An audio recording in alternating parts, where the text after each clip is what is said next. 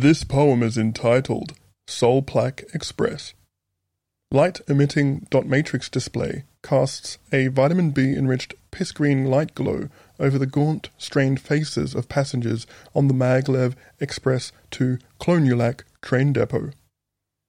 The cathartic numbness and perturbation rising from that early life crisis revelation of the many frictions restraining self-realization pale in comparison to the personal negotiation of reality as decisive collocation and duopolar multivariate states.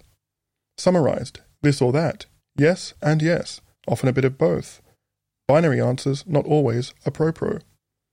Announcing our arrival, please ensure you've fastened your gob muzzle, and please ensure to tap off when you leave the train, taking your cheap belongings with you as you disembark, and keeping your jaundiced bloodshot eyes keenly fixed to the floor for your safety as you leave the premises. Thank you for travelling with Maglev Soul Plaque Express.